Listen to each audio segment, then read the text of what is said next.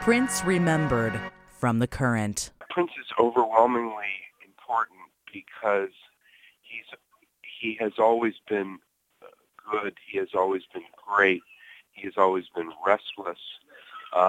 He has never settled for anything, either in his own music, in the music business. His standards as a band leader are both extraordinarily high, but also playful. I remember when I first saw him, right about the time Dirty Mind came out, at a fairly small club in San Francisco.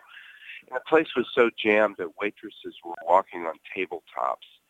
And he, this is when he has, he has the keyboard player in her bra, the guy in his medical sweats. It was just, so funny and so unserious. All the seriousness was in the music. And when he did When You Were Mine, a friend of mine who I went with jumped up. He was practically jumping up and down. And he said that was the history of rock and roll in one song.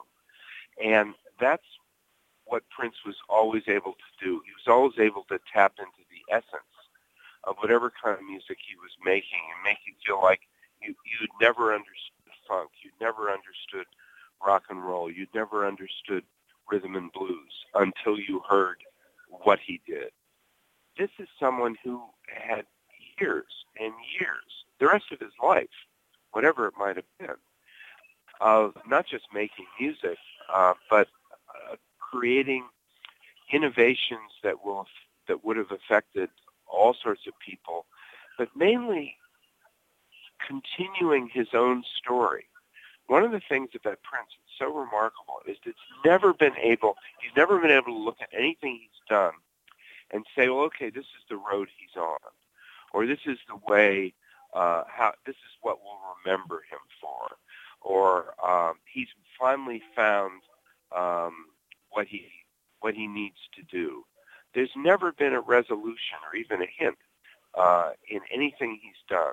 His career, as much as anybody's, certainly more than most people, has always been an unfinished book.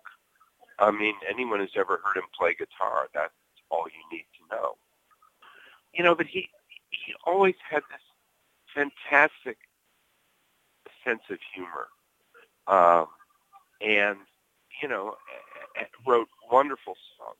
Kiss is not my favorite of his songs.